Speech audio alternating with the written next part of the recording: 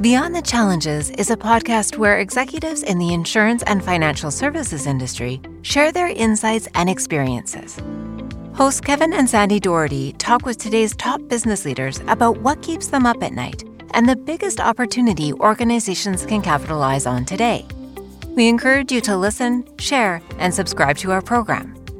Kevin and Sandy Doherty each have over 20 years of experience in insurance and financial services, corporate leadership, and executive search.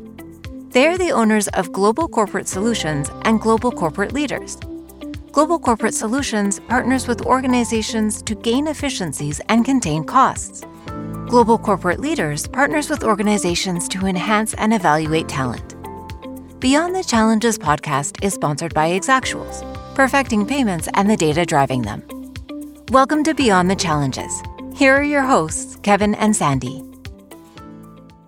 Today, we're talking with Paul Carano, Chairman, President, and CEO of Boston Mutual, about the trends, challenges, and opportunities he sees for the insurance industry.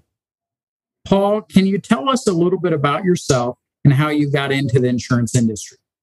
Sure. Well, thank you very much, Kevin and Sandy. It's a real pleasure to have the opportunity to spend some time with you today and talk a little bit about the Boston Mutual story. So I very much appreciate that.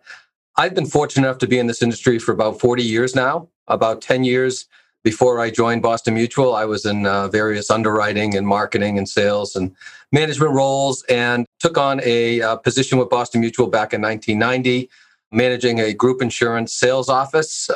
Was asked to come in and head up the group insurance department 4 years later, and was fortunate enough 10 years ago to be selected through a succession planning process to be the seventh president in the 130-year history of our company. So consider that to be quite an honor and a really unique place that I look forward to talking with you about. Thank you, Paul. All sectors face challenges, but for the insurance industry, the list seems especially long. Many carriers seem to be struggling to stay relevant, while others are embracing new technology, reimagining distribution channels, and developing strategic partnerships.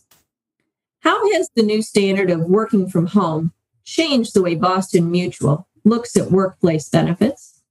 Well, that's a great question, Sandy. And I think Boston Mutual, like many folks in our industry, and again, when you consider that, most companies in our industry have been around for 100 plus years, we are obviously dealing with transitional issues coming off of legacy systems, legacy processes, to get to more of a current state function, if you will, that not only allows us to compete in our space, but to compete more globally against other service customer expectations. And so when the pandemic hit, as unfortunate as that was, as challenging that was, there were some silver linings in this. It really did afford us an opportunity to sort of accelerate that pace. Here at Boston Mutual, we were primarily a site-dependent organization, and we quickly transformed based upon the work we had been doing leading up to the pandemic in terms of the work to progress with our technology platform, the introduction of a project management discipline and an innovation lab. We were able to capitalize on all of that to quickly move to 90+% remote status for our employees. So we were able to, obviously with an abundance of caution, start by protecting our employees, because we can't take care of our customers if we don't take care of our employees first. So very proud of the way we navigated that and capitalized on that opportunity. Some of it is within the realm of change management as well, because I think as we look at our industry, and Boston Mutual is very much like the industry, in that we live in a very expert sort of culture, expert mindset, where we do things a certain way because we think that's the right way to do them, and change from that is hard. So learning that change is okay, that we can move forward and do things better without giving up at the core who we are and what we want to stand for in the marketplace was really impacted through this pandemic in a very positive way. So very proud of our ability to do that. At the same time, given that we have morphed into predominantly a workplace sales organization, it did present some challenges. So while we were tending to our employees, so were most employers out there, and the intermediaries that connect us to those employers, the brokers, the consultants, all of those third-party entities were facing the same challenges. So it forced us at the same time to begin to think about how do we continue to engage our customers, and our customers representing the producers who sell for us, the employers who basically agree to allow us to sell our products to their employees, and how do we make all that work? And so it took us a little bit of time to settle in on that and to recognize that we did not want to just commoditize our story and our products and our services. So how we continue to present our value proposition to the marketplace was something we were very thoughtful about, and how we could do that in more of a virtual or a remote world. So it's taken us a little bit of time to sort that out, but I think that as we've got ourselves in a good place to approach the marketplace, whether it's in person as the world allows us or to continues to function in a virtual and a remote world, we are seeing producers and employers really approach it the same way. And I think the last piece of this is the pandemic has really highlighted the need for what we sell. I mean, I think that people understand more than ever the need for the benefits that are offered by this industry. In our case, really starting with life insurance and being in a position to provide that level of protection that, God forbid, something should happen to a family member. So I think we've navigated it well. It wasn't something that we had expected. It was a transition we were in the midst of. Certainly was accelerated, and I'd like to think we've capitalized on it. And at the end of the day, we're in a better position to tell our story in any form necessary to continue to build and leverage off of what we think is a strong value proposition and providing benefits and customer service for all the right reasons to the right people and being able to move the company forward. So we're excited about that. Paul, with the workplace changing and people starting to come back into the workplace now, do you think you're going to continue to do a hybrid model of going both into the workplace as well as still doing some things virtually as far as how you're going to be selling to your clients at this point? Yeah, that's something we're spending a lot of time with, Sandy. And I think we will end up in a hybrid model. I think one of the questions companies have to ask themselves as they sort of think about how do we sort of re-enter the world as we can based upon all of the guidelines available and science available to us is, are you a remote organization, a virtual organization, or is there some site dependencies that are critical to who you are? And we believe that there are some critical aspects of site dependency. We think how we represent our brand, our culture, and all we do in servicing our customers, all of our stakeholders, as well as each other as employees, is really important that we do have opportunities to be together. Now, that being said, we don't think that needs to be 5 days a week and every week of the year. So our plan had been really to try to work around 2 core days, that we would bring people back into the organization for 2 days. And that would give us an opportunity to formally meet or see someone in the hallway or have lunch with somebody and sort of reconnect. And we think good things happen when we reconnect that way. And then we build schedules around that. Our plan was to do that shortly after Labor Day. We pushed it back to November with the surge of the Delta variant. And now we've made a decision to push that back till 2022, just out of that abundance of caution. And again, if we weren't in a position where we were able to service our customers at the level we are, we might have considered pushing that a little. But I think we're in a good place, meeting the needs of our customers, both our producers and our policyholders, and taking care of our employees. So we'll travel that route. But I think a hybrid model is really where we go. And I think the other part of this is understanding the issues from the employee perspective. And we all know that the world is talking about, staffing shortages, and it's a hard time to find people and all of that. I think you want to create the right environment for your employees. So some of that is the work we've done in really building out a human resource platform that allows our people to be engaged in all we do, to grow professionally and personally, to make sure that we're addressing all of the issues of the day across the diversity, equity, inclusion platform, as well as the ESG, the environmental, societal, and governance platforms. And so that's very, very important to us. And I think the experience is equally as important. I think people have found that there is a balance to life that can exist in this world. I think there are people that want to get back in sometime because there is this loneliness thing that's going on in the world that needs to be addressed, but they don't want to have to come in full time. So I think contemplating all of that in your decisions is going to be critically important. What do you see as the main barrier to growth and innovation for just an average insurance carrier? What's holding carriers back from being innovative? I think a lot of that is self-imposed. Again, goes back to that idea that we are an expert culture, right? That we live in a world where we have, actuaries and accountants and attorneys and really people who are very good at what they do. And I think we tend to keep our blinders on and look at that and think that this is a very complicated product. And it is a complicated product, but I don't know if we have to make it as complicated as it is today. And so I think it starts internally recognizing that you need to almost I don't want to impose is a strong word, but almost impose some disciplines into the organization that are new to the organization. And what we did going back a couple of years now was really to introduce a project management discipline along with an innovation lab. And what we've done is we have integrated our project management team, our enterprise project management office, our innovation lab, and our technology department into one team. And our plans are to further integrate that across the organization to move into the customer experience as well. So we're challenging ourselves to take the blinders off, to think differently about how we sell our business, how we design our products, how we service our customers, so that we can be more relevant in the space. Because what we do offer is critically important. And if you look at all of the numbers that are put out by places like LIMRA, we know that there are opportunities, and particularly when you get to middle and lower middle income America that really has a need for the product, we need to connect with them. And that's who we are at the core. We are a company that serves those markets. And so we're really focused on how we get to them, understanding what it is they need, understanding how we can communicate to them the need and the value of the product and give them a good experience to buy the product and to service them moving forward.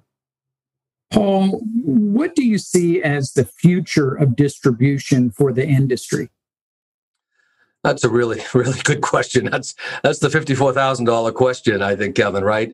I mean, we have terrific distribution today, right? And I think the challenge, and I think it's not just in the workplace space where we live, I think it's across the whole continuum of products and services that are offered through the industry, is the focus of that distribution. I mean, I think you've got, internal pressure on carriers from a pricing standpoint. So, a lot of the products we sell are very front end loaded in terms of commissions, in terms of how we do that and the impact that has on financials. I think is to some cases, as business becomes more transient and persistency is harder to achieve, I think there is a price to pay if you're not smart in how you build out your compensation to producers. So I think we need to be aware of that. In our space, it's sort of this transition from products that exist on individual policy chassis to group insurance policy chassis. And it's much easier when you have group products to just transfer that business through an agent of record change or just a change in carrier. So I think we need to think about that. I think there are also challenges on the return for distribution, on their return, on their investment, relative to getting to the markets that need our help most.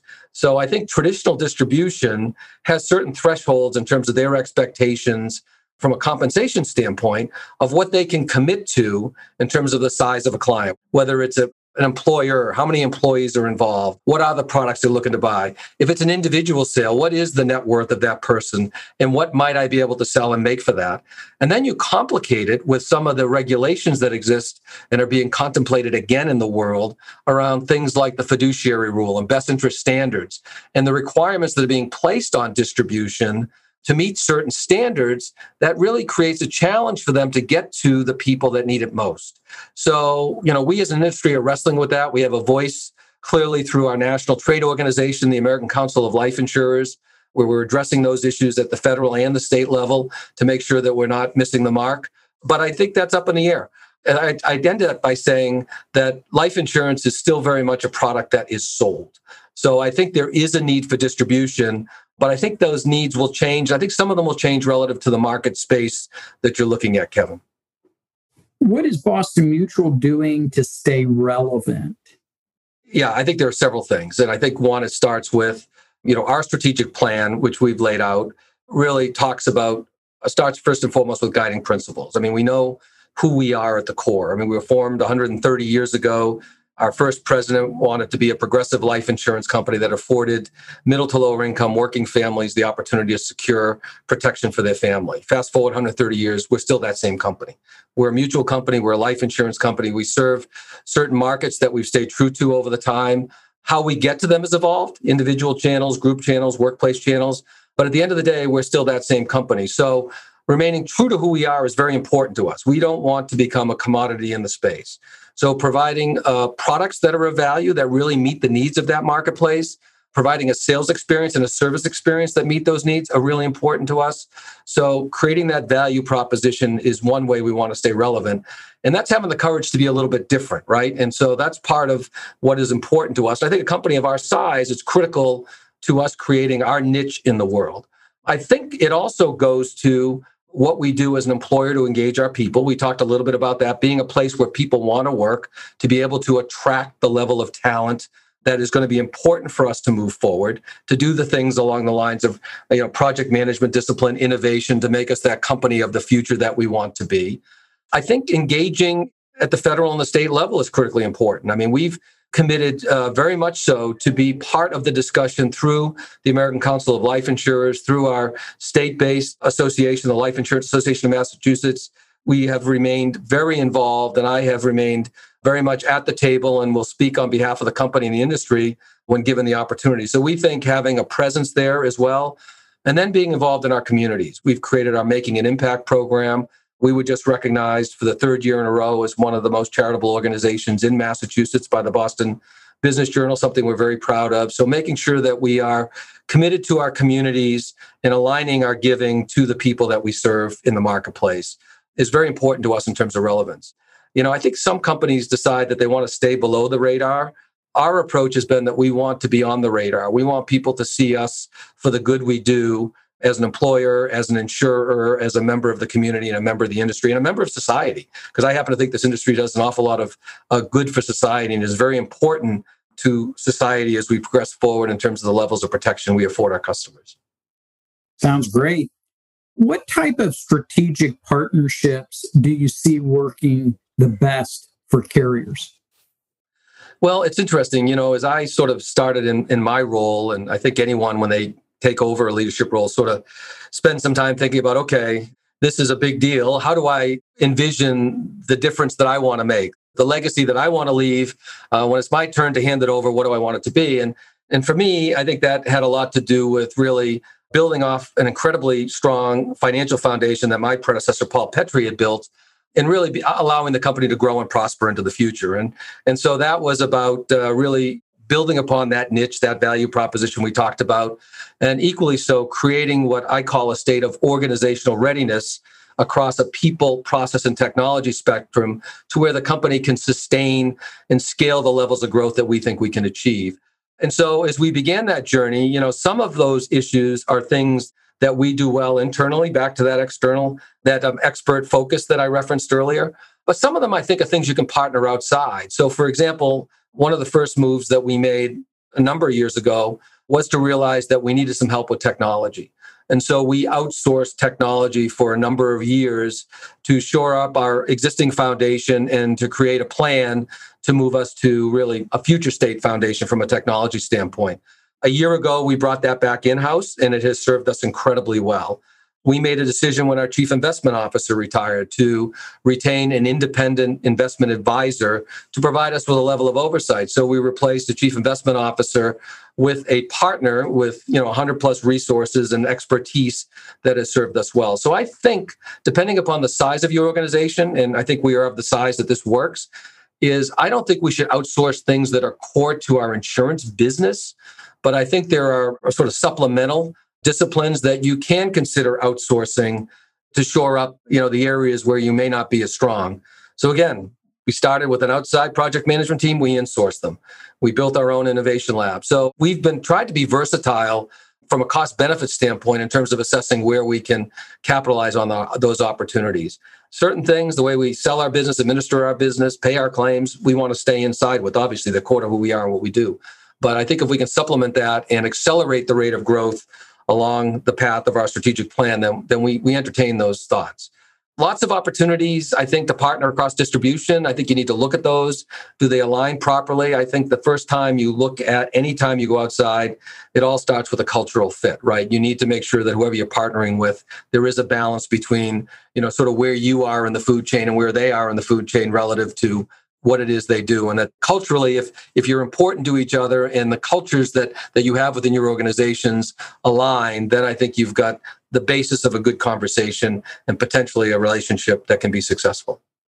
Do you think it's possible to have a direct-to-consumer distribution channel with workplace benefits, or is that something that you think needs to be sold?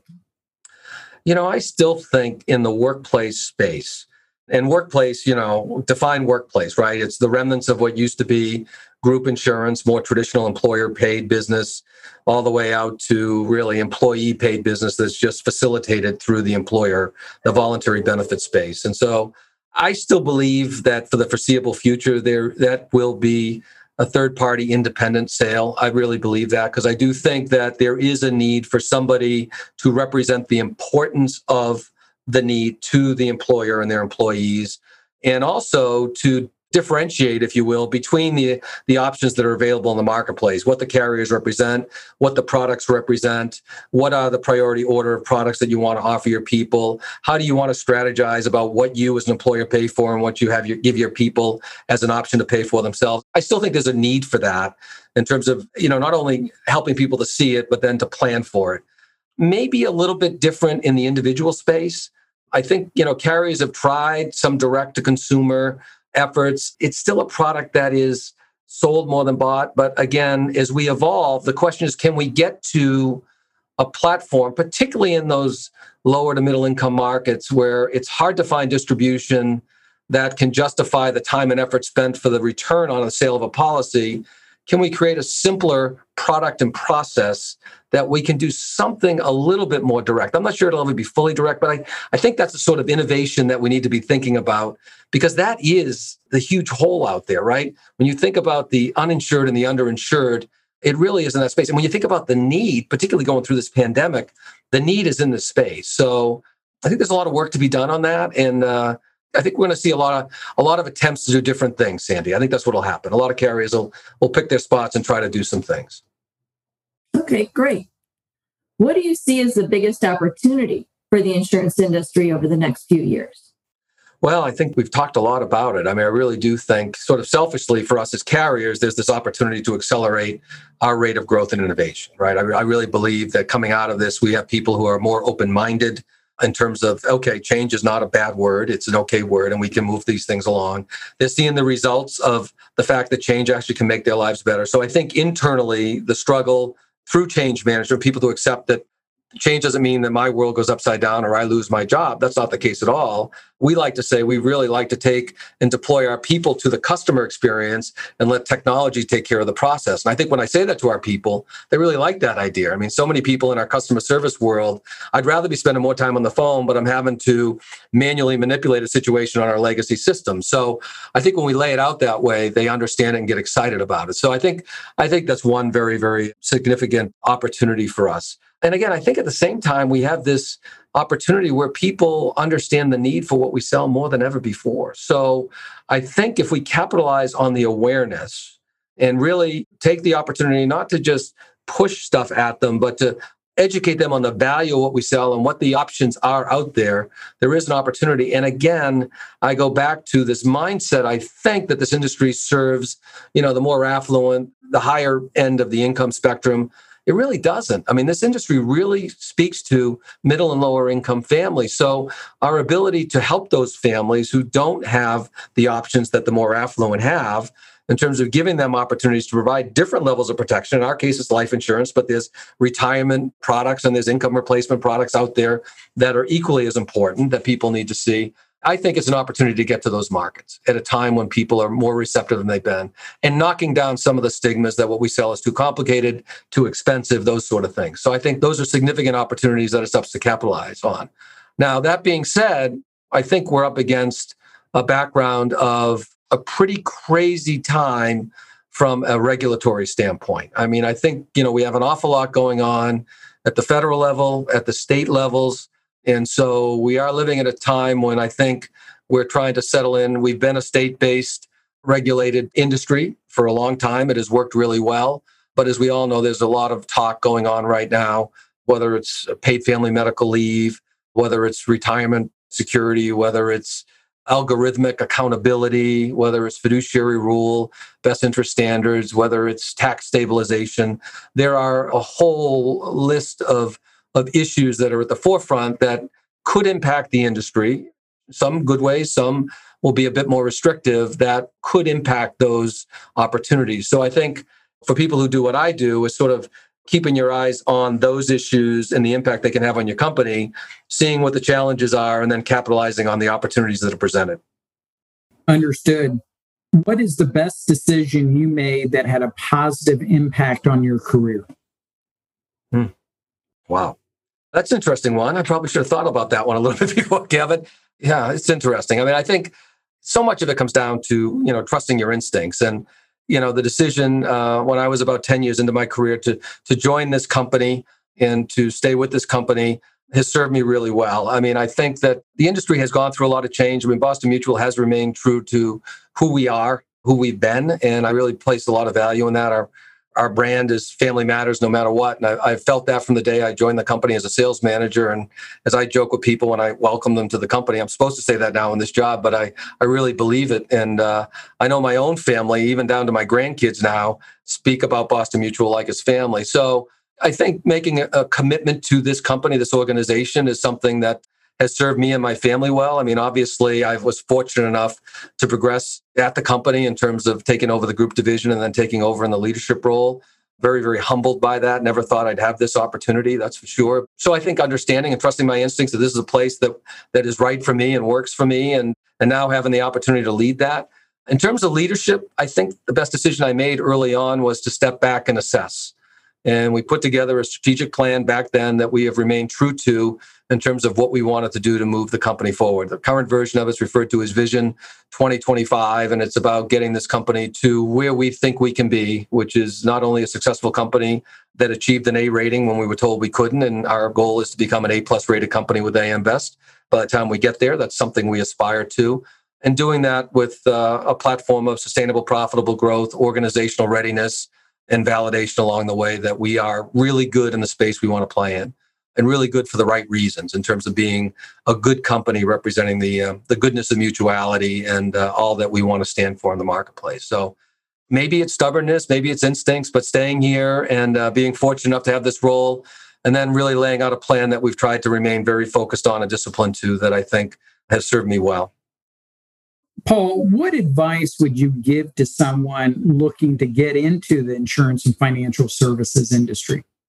Interesting. Really good question. I'd say give it a chance, first of all. I mean, I think it's funny. I played some ice hockey in my undergraduate days up at Colby College in Maine. So I do a lot of work with the coach and the program and speak to a lot of the players. And, when kids are coming out of school, they're never thinking about a career in the insurance or the industry. And I spend a lot of time saying, there's an awful lot of opportunity in this industry. I mean, again, if you look at it from the perspective of we've all been around a long time, we're all doing good for society. I think everybody is realizing there are opportunities for innovation and growth and to do even better things as we move forward.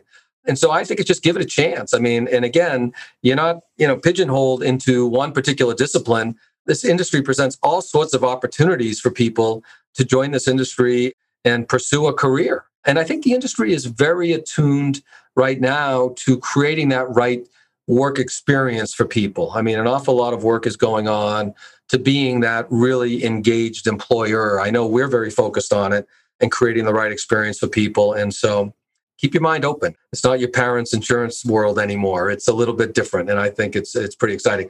I have the opportunity, and I inherited this from my predecessor. I visit, and unfortunately it's virtual now, but I used to sit with every new employee that joined the company. And where we pushed back our opening till the first of the year, I did a couple of virtual meetings the last couple of weeks and just saw some amazing talent joining this industry and people coming from very diverse backgrounds. And so I think, we are doing a better job, and I think the industry is, in terms of letting people know about those opportunities. The first thing I did was call our HR folks and congratulate them because they've done a fabulous job in terms of opening people's eyes to the value of this industry and the value of this company. So I think the future's bright. Paul, thank you for your time today. It's been great to hear your insights on how carriers can stay relevant and the opportunities you see for the industry over the next few years. Thank you very much. Thank you. Thank you for listening. Please make sure to subscribe and share so we can stay in touch. If you would like to learn more about how global corporate solutions and global corporate leaders can help your organization recruit the best talent, increase your diversity, and save money, please visit our website at www.thegclgroup.com.